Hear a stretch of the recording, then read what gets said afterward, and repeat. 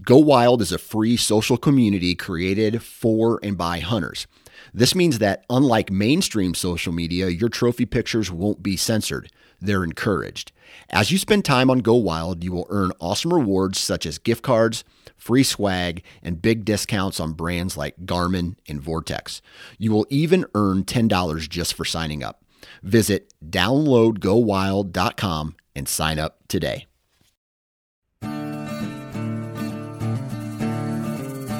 The Houndsman XP Podcast Network is taking you on the journey. Your host, Master Trainer Heath Hyatt, will combine his decades of experience as a houndsman and as a professional trainer that will light the path forward and make our packs lighter on this lifelong journey to become better hunters and houndsmen. There are no shortcuts, so lace up those boots and grab a dog leash. The journey begins now.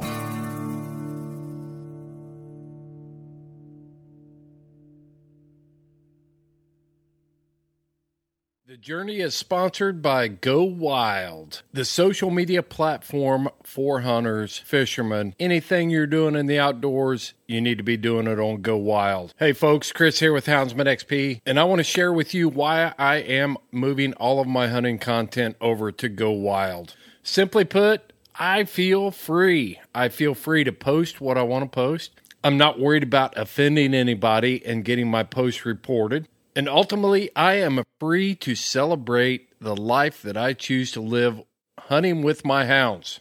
Every time I post over there, I earn points, which equal rebates on gear that I need for hunting.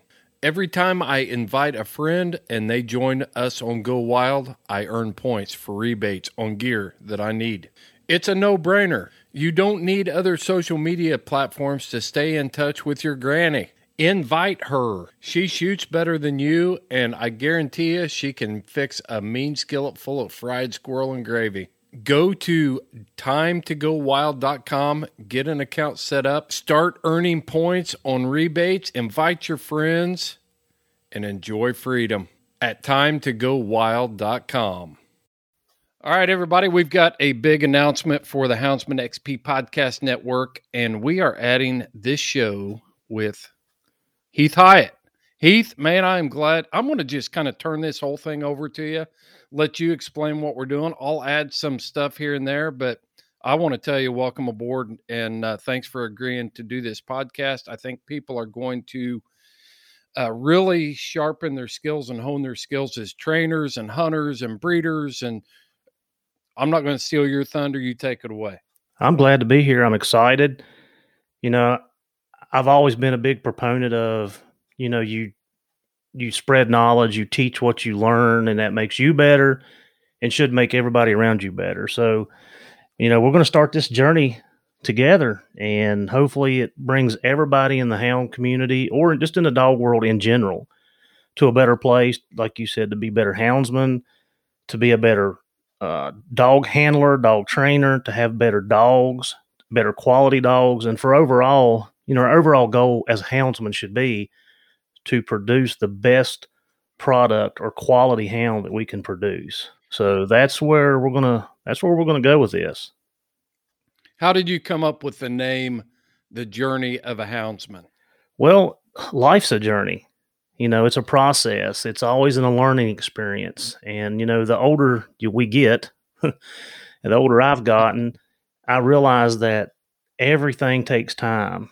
I'm not a wine connoisseur at all, but, it's like a fine wine. It gets better with time and better with age. And, I think that I have learned so much over the especially the past 12 to 14 years, has really opened my eyes. And I feel like that it's a journey. It's a process. And process just didn't work. So I like, we're on a journey. We're going to be on a journey together. And each week, we're going to take a journey to a different part of the, we may be in Virginia, we may be in West Virginia, we may be in California. So this is going to travel. We're going to take the resources that I have and the people that have mentored me and have influenced me throughout the last, like I said, 10 to 12 years. And I want to open that door to everybody. I want to be able to give everybody something to think about and to chew on a little bit. and that can just make us better. Do you?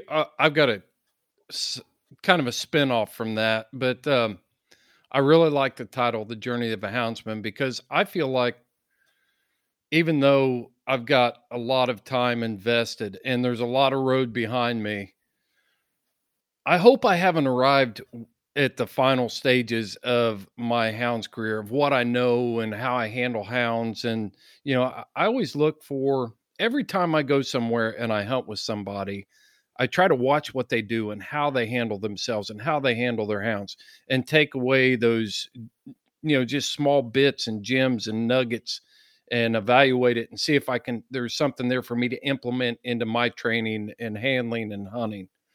How do you feel? I mean, do you feel like you've arrived at where you need to be, or is this continuing to be a journey for you as well as our listeners? I'm nowhere close to where in my mind I would like to be. And I think that if you close yourself off to learning and progressing and getting better, I think you are kind of short standing yourself as a person, period. I don't care what it's in, if it's in houndsman or if it's in horses or whatever it may be. I feel like that you should always be open to learning. And you and I had talked about it before. In 2010, I started my canine career in 05. And the first couple of years, I was just trying to get through it. I mean, I hadn't been in law enforcement that long, and I was still trying to learn that job. And because of my experience with the hounds, I was able to, kind of roll off of that and end up in the canine world. So the first, 4 or 5 years of my canine career, I was still trying to learn my job, much less, trying to put a dog in front of me. A lot of stuff comes with that, learning case law, and we all know how important the Fourth Amendment is. And it wasn't until about 2010, 2012, when I had changed agencies and I come to a different canine. I trained with the state police from 05 to 2010. So 5 years I trained with the state police. And then when I come to a different agency, it kind of pulled me away from that training group, and I had to start in with another training group. And a lot of our older guys were getting ready to retire, or they were going to give up their dogs and go on a different career path.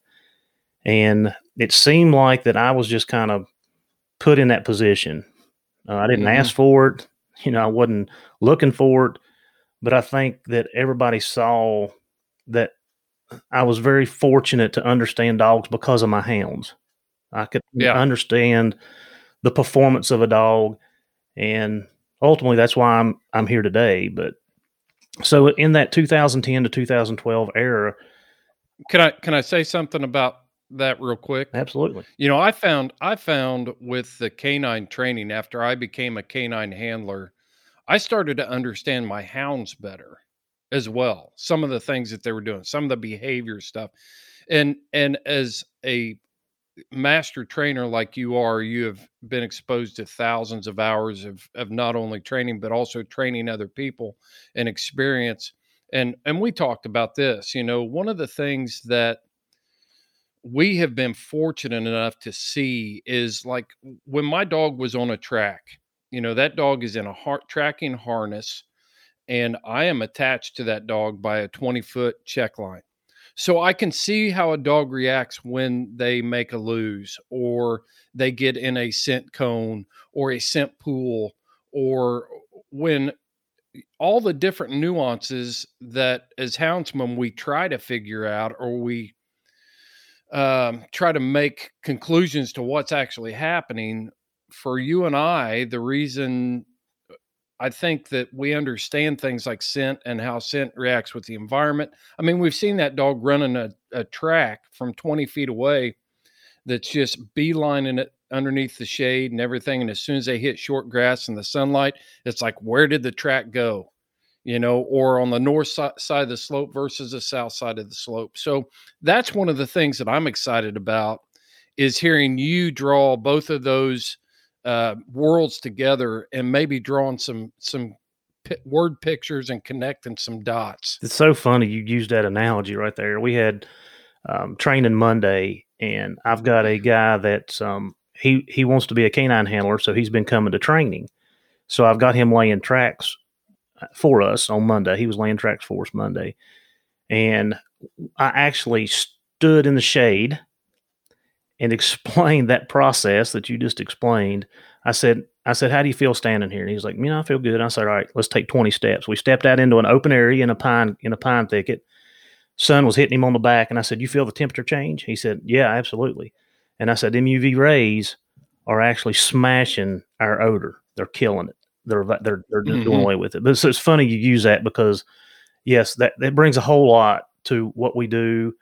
It helps us understand. And I believe what you said is my understanding of dog behavior since I have become a canine, and now that I am responsible for training dogs and overseeing a group of guys that I want to be successful. Selection is our top priority. We'll talk about that through this journey. We want to talk about genetics. We want to talk about healthcare and medical issues, and we're going to talk about training, and we're going to talk about teaching and learning. But I feel like that if we, as houndsmen, take it upon ourselves to be better, we will be better. We always have somebody. If everybody's being honest with themselves, there's somebody that they have took them under their wing and give him guidance, and they've taken them on their journey, and that's how they've got there. Right. So I've been very fortunate. Again, we'll go back to that 2010 to 2012. My agency started, putting a lot of time and money into me and training me, so they would have an asset at the department that most people don't have, which is, i.e. being a trainer or a master trainer. And I was able to start going to seminars all out throughout the country. And, I was sitting in the first seminar in St. Louis, Missouri, and it was a HIT seminar, which is a handler instructor training seminar. And I've made really good friends with those guys, Jeff Barrett, Andy Wireman, Ted Doss is an attorney in Florida, Jeff Myers out in Colorado. They own HITs. And I've been to so many of them now that, we have a relationship, and I can call Jeff. Jeff's actually from Virginia, and he just retired from Lakeland, Florida. He's from Tazewell, which is about an hour and 45 minutes from here. And, we formed a relationship pretty quick, but I had that first aha moment when I was at that seminar in St. Louis. And, I was sitting in a class, and they were talking about, they were doing the operant conditioning and training dogs. And, like I said, this is kind of new to me because I haven't really been through that type of training. And I was sitting there with my notepad, and I'm writing these notes. And like I said, I had that aha moment. I'm like, God, I'm such an idiot. Like, why have I not been doing this? Like, why have I not been doing it? But nobody that I had associated with at that point in time was into that type of training, which was the motivational training and stuff. And, I can roll that back to our police stuff. We did a lot of compulsion, and if people don't know. Now, you're talking about an aha moment. I mean, did you see something that you had been doing with your hounds and you hadn't connected those dots? Is that what you mean? Oh yeah. So, and I mean, this is simple. This is very simple. And if everybody's raised a litter of puppies, unless you're way smarter than I am, and you probably are, I mean, you let the puppies out to run around the yard, and then you put the puppies up, and they start becoming classical conditioned. They know that when dad starts hollering or mom starts hollering for them, they're going back in that pen, and that pen's not fun because I'm cooped up in that pen for 10 or 12 hours a day, or could be longer. I don't know how, everybody operates, but I was having to chase dogs around till I got myself mad. Like, they'd run up under the building because they didn't want to be caught, because when they got caught, they got to go back in the pen. Well, for them, that's not fun. So through this session that I was sitting in, we was talking, like I said, Laz Cabrero from PSD K9 was teaching the class, and he was teaching operant conditioning. And I'm like, why have I not used food as a motivator? Why? And y'all heard me talk about food. It's a big big part of the foundation of my hounds, because hounds are food hogs. They love to eat. And it's just a simple 2-minute fix to a lot of the, I'm not going to say problems, but to a lot of the things that we do that we don't like about the dog. So what I done is I started from the very next time that I put a dog up, I rewarded him with food. Well, and it may have just been a couple kibbles. It could have been, I cut off a slice of cheese. I could have used a hot dog. You can use anything that the dog will eat that they like. And the next litter of puppies I raised, from the first day that I switched them off, I started feeding them food, I would whistle and holler and boom, set the food down. And it took me a long time to realize that, man, this is so simple. This is so easy. By getting a handful of food, hollering for the puppies, I scattered out in the pen, and their little noses go to working. So I'm actually doing two things here that people don't realize is you're getting the dog to use his nose. And it's actually, if the dog is younger, you're actually challenging him cognitively. So you're you're keeping him busy. And it's something else people don't realize too. And this I learned this later on, but I'm going to throw it at you. 15 minutes of nose work is like an hour of running to a dog. 15 minutes of nose work. So anyway, you're doing a couple things there, but now I can holler and it don't matter. I can put dogs in the pen and I don't have to chase them. I mean, I've got 6 now. We're going to talk about them in a little bit here in a little bit. I've got 6 now, and I can be standing on top of the hill behind my house and holler for those rascals, and they are going to knock my feet out from under me getting to me.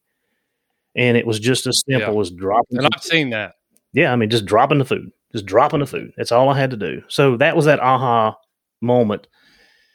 And I had a lot of those through sometimes it's the most simple things. And I got to give credit to a lot of the houndsmen, a lot of the guys out there that have never been through any formal training, and they figured out a lot of these things. So yeah, there are people out there a lot smarter than I am for sure. I guess the way my brain works is when you start talking to me about cognitive conditioning, then things start clicking in my brain. And I think it's just the way my brain's wired. I've got to have compartments to put things in. So, you're going to talk about cognitive conditioning on one of your, probably throughout your whole podcast journey here. But when I can start putting tangible things and measurable things out there that I can look at and think, and foundation, I got to break stuff down like that for me in my brain. It just helps me. Well, and as we go through this training or this training journey, and you've heard, like I said, if you've listened to any of the podcasts I've done, it's a process. You go step A to step B to step C. And if you start skipping those letters, then you don't have a solid foundation. And if you have a solid foundation, and I don't care what kind of animal you're working with, if you don't have a solid foundation, you're going to have more problems. And as the dog matures and decides he wants to be a little bit stubborn, it makes it harder for him to operate at the level that you want him to operate. Mm-hmm. So, we're going to talk about those steps. And I mean, I can, give you a real quick example. I've got a pointer right now that we're starting tracking on. We just finished up his imprinting, getting ready to certify him in NARC, and we want to put tracking on him. And I was showing the handler Monday, all right, this is what we're going to do, and this is how we're going to do it.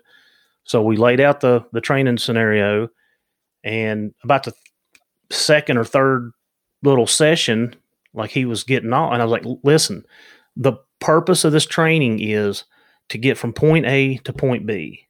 That's it. It's simple. We're not doing anything else. Right. And it kind of clicked with him. He's like, I get it. So everything is a process. It's a journey. Like I said, that's why we come up with this name.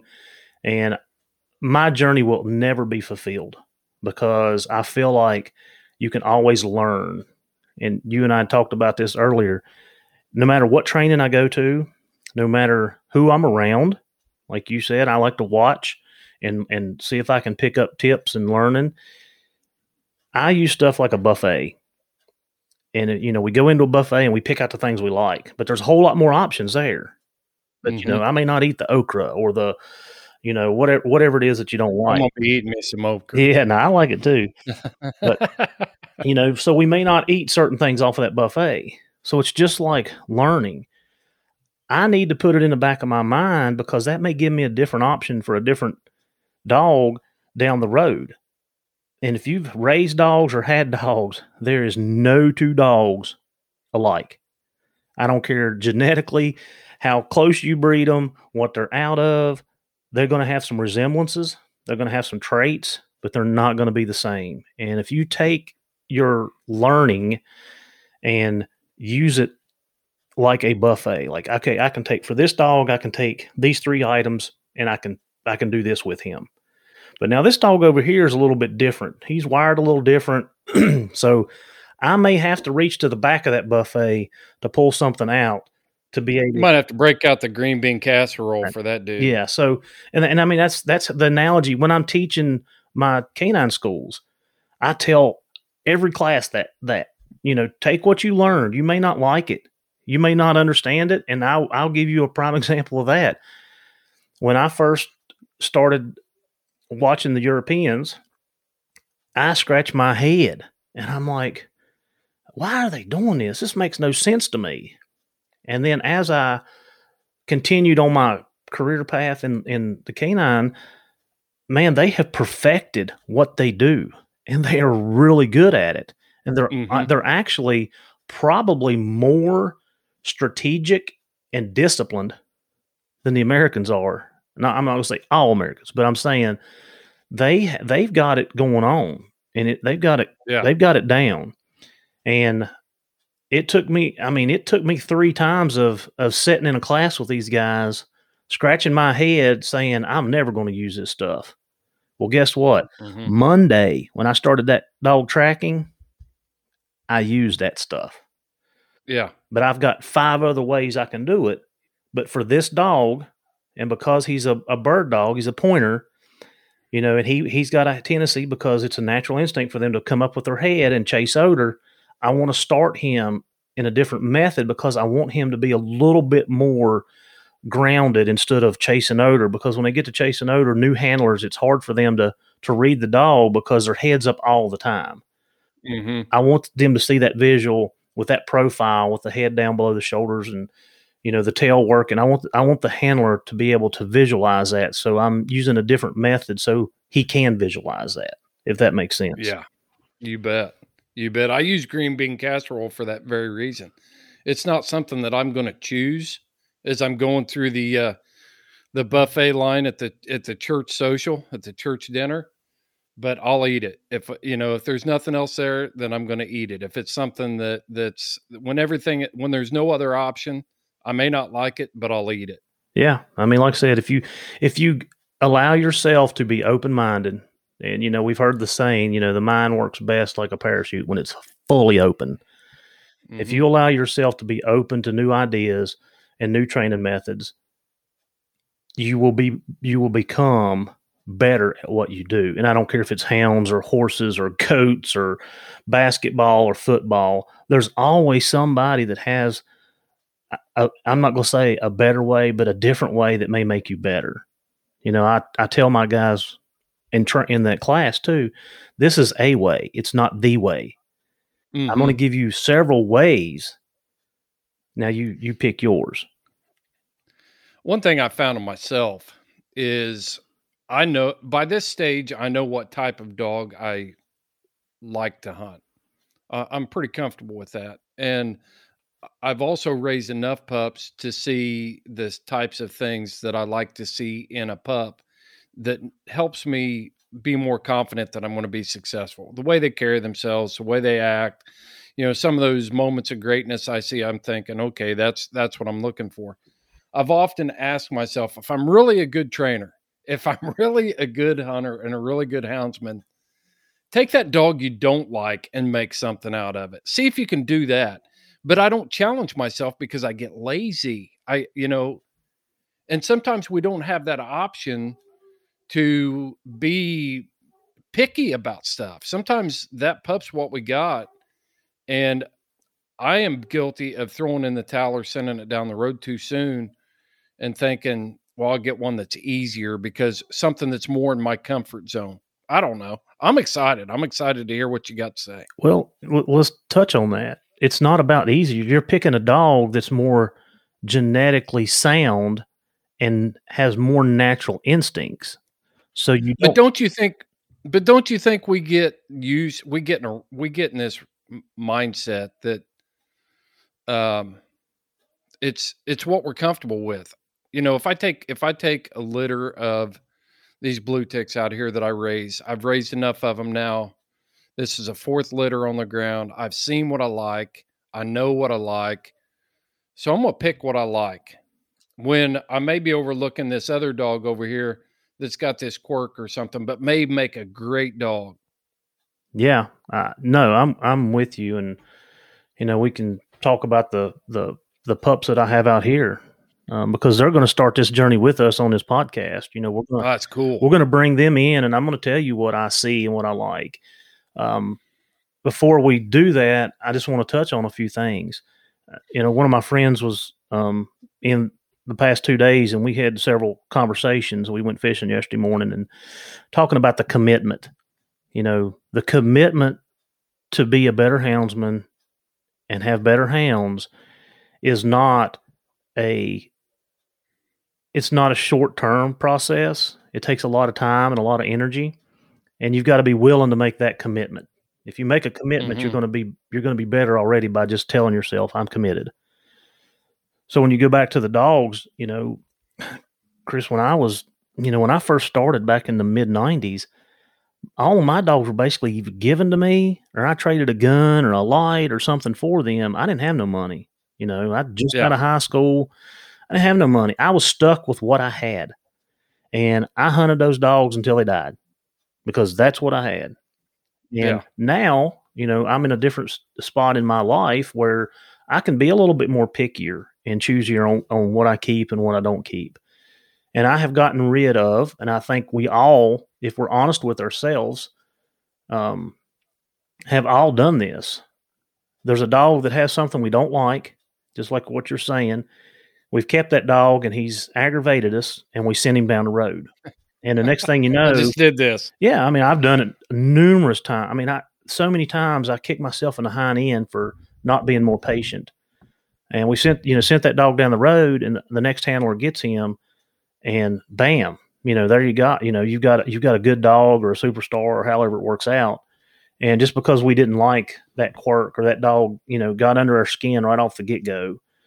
And if that happens, sometimes a change of scenery is good for that dog. You got it. It is.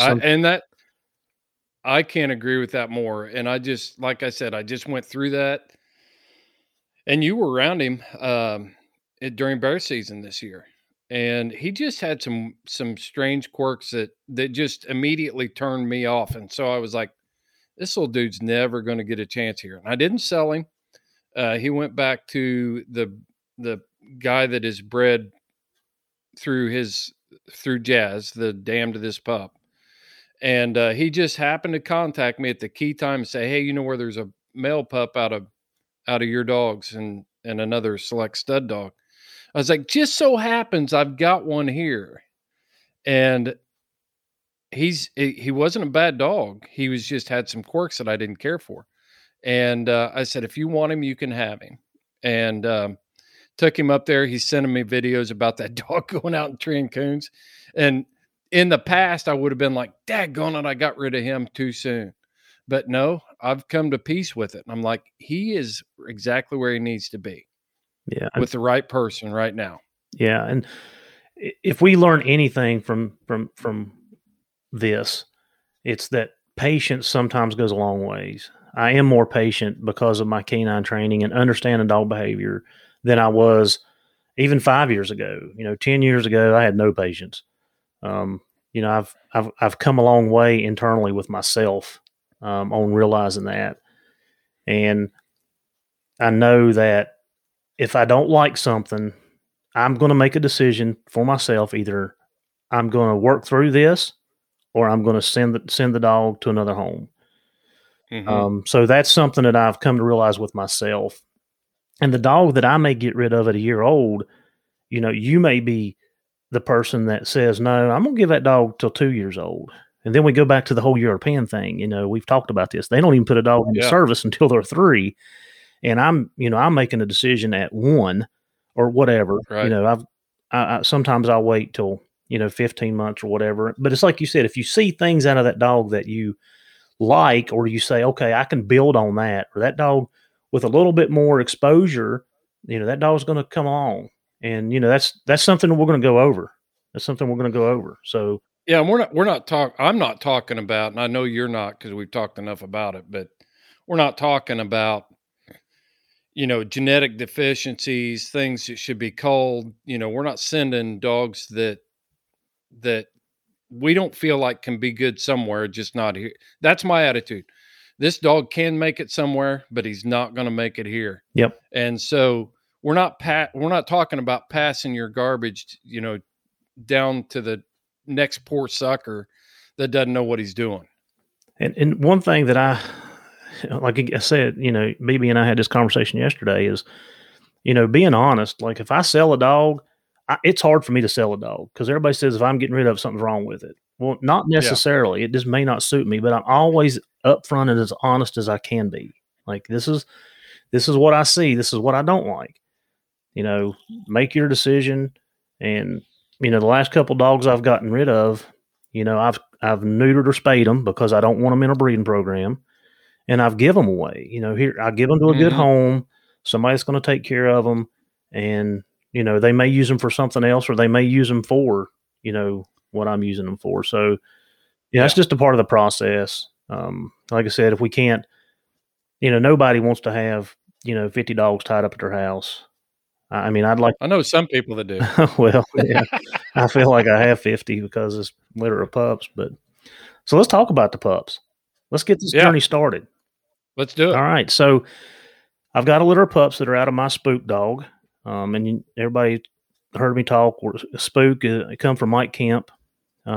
He's kind of, I guess you would say he's my lead dog, even though he's just 3, just come 3. And we bred to Forrest's Fancy female, which she come from out in Idaho from Shane Henley. And she's a topper. Is she topper bred? No, I've got a picture of her papers, but she goes back to Trackman on the top side. On the bottom side, she's out of some registered dogs, and I don't know. I'd have to look at the papers to tell you. Yeah, but she's a bigger female. She trails really good. She's a bigger bone female. So anyway, we bred Spook to her in hopes of kind of combining both of them's traits together. And so I've got 6 puppies, and we named the puppies. All of the names start with A. And I've had several people ask me, well, why did you do that? Well, I'm kind of starting a new tradition here at the Creekside Kennel here. So the Europeans name their dogs 2 different ways. They name them by the letters of the alphabet according to litters. Now, this is Spook's second litter. The first litter was raised by Hot Rod, and I didn't name any of those pups, but I want to keep up with the puppies. So I know I can breed A to C. That makes sense. We want to skip B, and a lot of Europeans, that's how you're not allowed to breed that first generation. It's got to be a grand generation, or they name them by the year. They use the letters of the alphabet towards the year. So we decided that we're going to name all these pups with the letter A. So I've got 2 males. The kids named these pups, so don't laugh, but they enjoyed it, so we'll just go with it. So the 2 males are named Ash and Axel. And the 4 females are Attica, which I have renamed Attitude. We'll talk about her. I've got Ari, Allie, and August. And I had nothing to do with any of those names. So I told them the next litter I was naming. So talk about the 2 males first. They're very good looking. They're good looking pups. I've got 2 open spotted, which are Allie and Ari, and the rest of them are pretty much blanket back pups. They're a little bit heavy on the bone structure. I'm kind of curious. Yeah, they're beefy. Yeah, I'm curious to see how they develop as they mature, if they grow into it. Ari is one of the open spotted females. Ari is the biggest pup of the litter. She is a hog. I mean, she is big boned. She's got really good feet, though. I'm kind of surprised because Spook, he has good feet. They're not great. Fancy's the same way. She's got good feet, but not great. But of the 6 puppies, 5 of them are knuckled up pretty good. Mm-hmm. And if you know what I'm talking about by knuckled up, they're knuckled up pretty good. I feel like Ari's going to break down because she's so big and heavy boned. But we'll see. We'll see how that ends up. So while we're talking about Ari started off as the more dominant pup so the pups are 11 weeks old. They just turned 11 weeks old. Ari was the more dominant pup of the bunch. 6 weeks old. But now she's kind of changed, and she is definitely not. Of course, we done the stress stuff on them from 2 weeks to whatever it is, 16 weeks. Same thing that Becky talks about on y'all's podcast. We do that to our pups. So we're hoping that the stress levels and stuff go down. So Ari's changed a little bit. She's not overly independent. She stays with the other dogs, but she will get off and do her own thing. And then she's back with another dog or the group of dogs. Allie's the other open spotted female. So Allie, I feel like all these pups have taken back after their mother, with their bone structure, the color phase, just the way they handle themselves. Now, Allie has got Spook's tail, which is a curl. He curls up at the end of his tail, which I'm not a fan of. It's one of them things I don't like, but it curls up. Allie's got him. She's got a little bit, her chest is a little bit deeper with that tuck up into her stomach, which is like looking at Spook. She has that conformation like him. She seems like she's going to have one of the better mouths of the puppies right now. Like when she barks, she's got the little bit louder mouth. Sounds a little bit like Spook. She's kind of the same. She'll spook at a few, the weed eater. Like the other day, they was out in the yard. I started to weed her up, and I mean, you'd look like you ain't scattered. The 2 males come out and was like, "What is that?" And then they recovered really quickly. And when we talk about selection and pups and stuff, I don't care if stuff spooks them, because stuff is going to spook them. I want to watch that recovery, how long it takes him to come back and start investigating. I like that stuff. I like to see that. And I'll give you a good example. The Jets come through here quite a bit, going to Virginia Beach. This is one of their paths that they take. And the first 2 or 3 times the Jets come across, and they come low. I mean, they're low. When they come through, them pups, man, they hit the back of the dog box. Yesterday, we were out in the yard, and the Jet come over, and they didn't even flinch. So a couple times of that, they were over it. So Allie, she's probably one of the better. I like her probably more right now than the other ones. Axel. Axe is what we call him. So Axe is the barker of the bunch. He's very vocal. He'll bark a lot. If you walk outside, he'll bark a couple times, and he's not spooky. He kind of does his own thing. He ventures out. He's very investigative, which I like. But at the same time, his recovery time on some of the stuff that spooks him has gotten a little bit longer. Yeah. He was the first pup that nothing fazed him, and now you kind of see that transition a little bit, but he does recover, but I've noticed that it's taken him a little bit longer. And then you have Ash, which is the other male. and I have no idea how they come up with that name. So Ash is another big blanket back. His head is not as blocky. It's not as blocky as Axel. Axel's a really good looking dog. Really good looking. Ash has got more of a narrow head, kind of reminds you of his mother. Blanket back. He's probably the most well rounded of the 6 pups right now. He recovers good. He don't get excited. He's laid back. He'll wander off. He'll go over here in the pasture beside the house, and he'll wander around for 15, 20 minutes. He'll make a big loop. He'll come back. He interacts really good with the pack.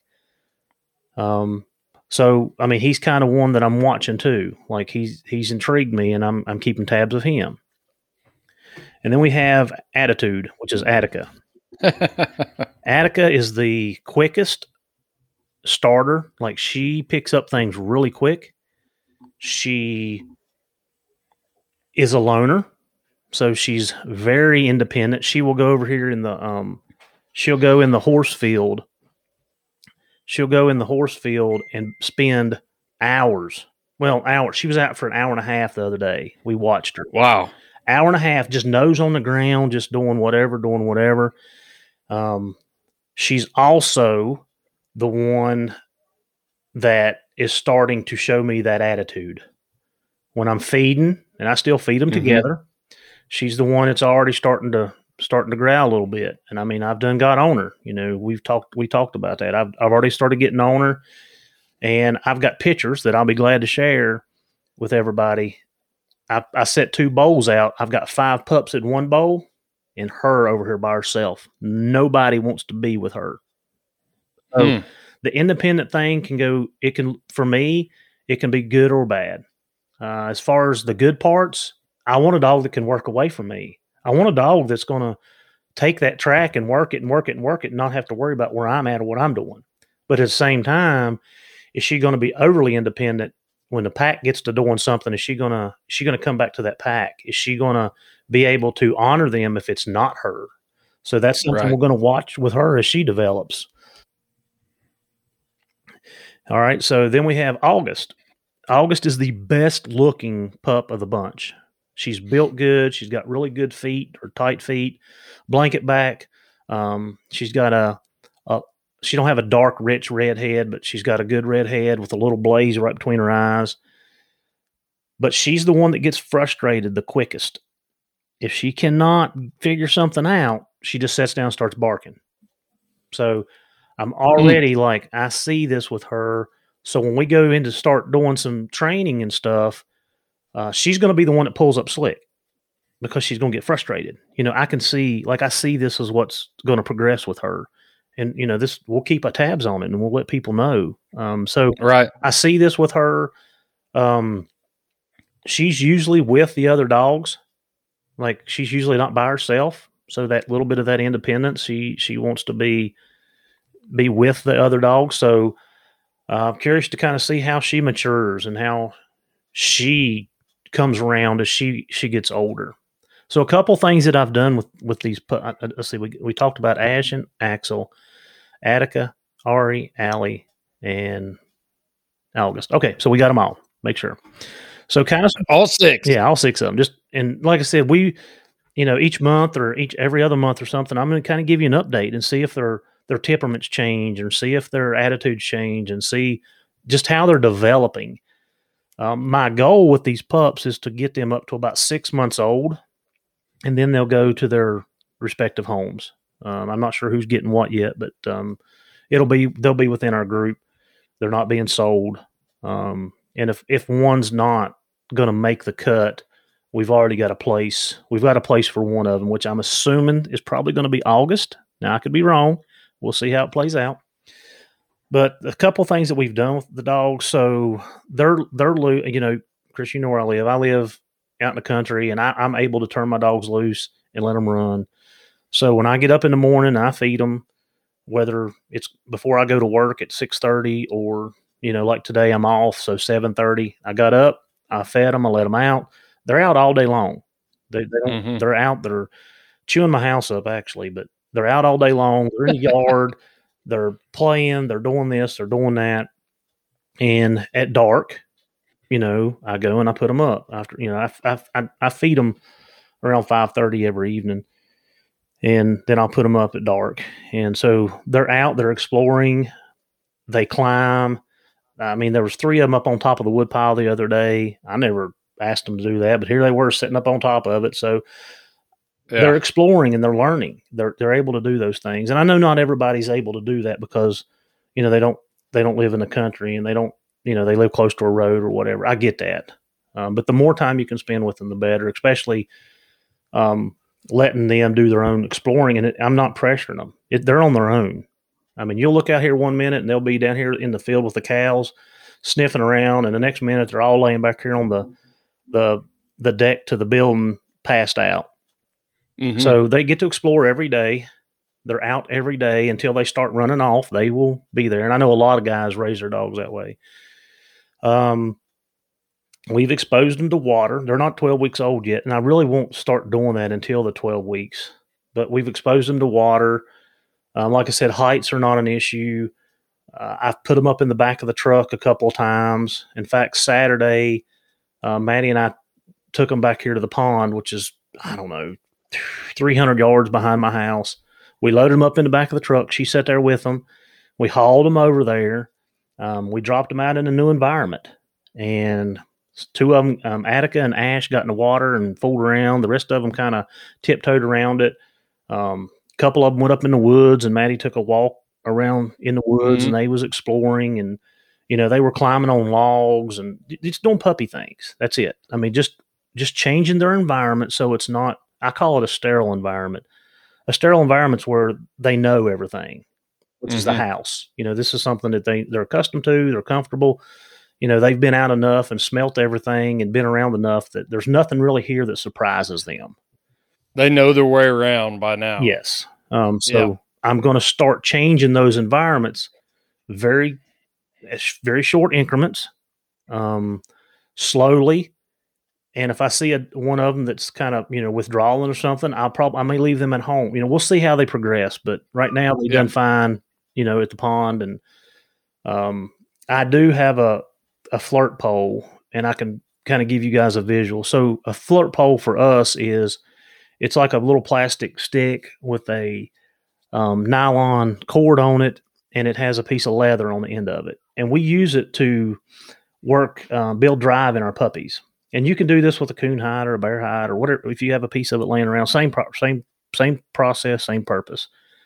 Maddie likes to overdo it. And I try to explain to her, we're doing this 3 to 5 minutes once or twice a week, and that's it. But she loves for them to chase it around the yard. She loves.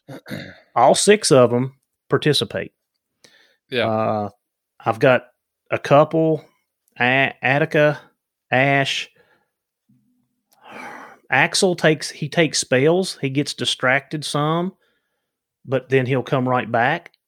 And Allie. They are the 4 consistents they'll stay with it until you put it up. And we always let them win. So, I make I'll tease them with it, and we drag it 20 yards, let them catch it, play with it, pet them up, make a big deal out of it. And the same thing with your hide or whatever you're using. And I've done that maybe 4 times with them. So 11 weeks old, I've done it 4 times. And I actually I started the first time I done it, I wanted to see, what kind of, drive we were looking at. And I know they're so young that we don't know, but I like to get an idea where to start. Like I said, we don't overdo it. I mean, they're puppies. They're puppies. I don't need to be doing this 30 minutes 3 times a week. It's just no. So anyway, there's the puppies.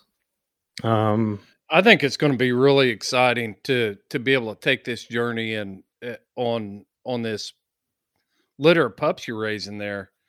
It's going to be there's going to be a lot of insight. There's going to be a lot of stories. There's going to be a lot of things that people are going to sit back and say, "Hey, I saw my pup do that. What did he say about that?" I see people going back and listening to that portion. And I also know that you're going to expose people to different types of training techniques than maybe I learned from my uncle, or some of the older houndsmen, and maybe give us, it's like tools in the toolbox, being able to hear what you're saying, and then also rely on what we already know, and then tie it all together and find out what works for us. Yeah, I mean, like I said, and that's the whole purpose of this. You know, I want to walk through this with everybody, and maybe I mean, hopefully I'll learn something. Maybe I'll see something in these pups that I haven't seen before that ends up being a good trait or a bad trait later on. And like I said, we're not, this is not the end all to be all. Well, Go ahead. one thing that you'd said, you were talking about confirmation. I think it's important. You're a UKC confirmation, a bench show judge, Yes. right? Mm-hmm. How long you been doing that? Oh Lord. I don't know. Of course we was talking about that. I done all my internship under Lindell Price, who Mm-hmm. judged world hunts for UKC, and I mean it's probably been the late 90s.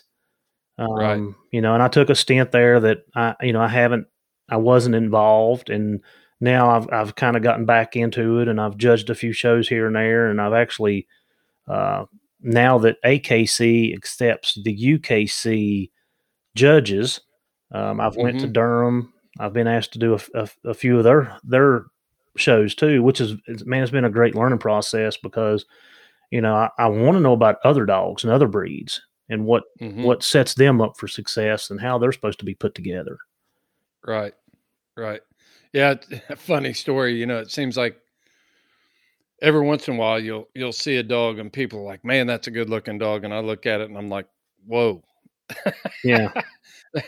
that thing's got some problems confirmation wise, so it'll be fun to also look at, the confirmation of a dog and tie that into serviceability and longevity of being able to do its job and things like that. So that, I thought that was really interesting that you've already started dissecting the confirmation of these pups and making predictions of what you're seeing right now could turn into later. Yeah. That's valuable. That is valuable. Well, and we didn't even talk about their gaits. I mean, that's one of the first things that when the dog's on the ground and you're showing him, I like to look at. I mean, most of these pups are a little bit cowhocked, if you know what I mean. Their hocks on the back turn in a little bit, and I'm wondering how that's going to affect them with speed. But I also had a dog one time that was cowhocked like crazy, and that booger could flat out move. But again, we're going back. I mean, their mom is built the same way. The only one that's not is Allie, and that's what I'm saying. I'm seeing a little bit of spook in her confirmation. So yeah, I mean like I said, we're we'll bring these dogs up to 6 or 8 months old, and if I keep one or two, then we'll progress with them. We'll see where they're at. We'll see what they're doing. And you're going to keep all those pups pretty local there within your hunting group there in Virginia.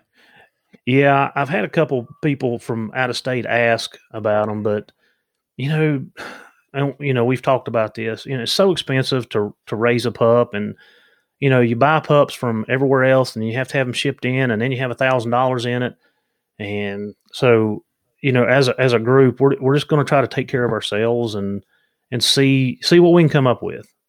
Well, I think you, with your group there and hunting with you guys as much as I have now, it's going to be very valuable. I've always thought, if I'm really going to be serious, I've either got to find people that are going to give me honest evaluations and I can actually see it. So that means they've got to be fairly close where I can see the pups, or I've got to keep them all and hunt them all. And I've figured out real quick that I'm not going to do that. I find what I like, and then something sits off to the side. But by spreading them out in the group like that, then you've got access to everyone. You can see everyone. You can say, hey, this worked. I don't like that. And talk to, I mean, within the hunting group, they're all going to tell you, it's like, man, Axel did this the other day.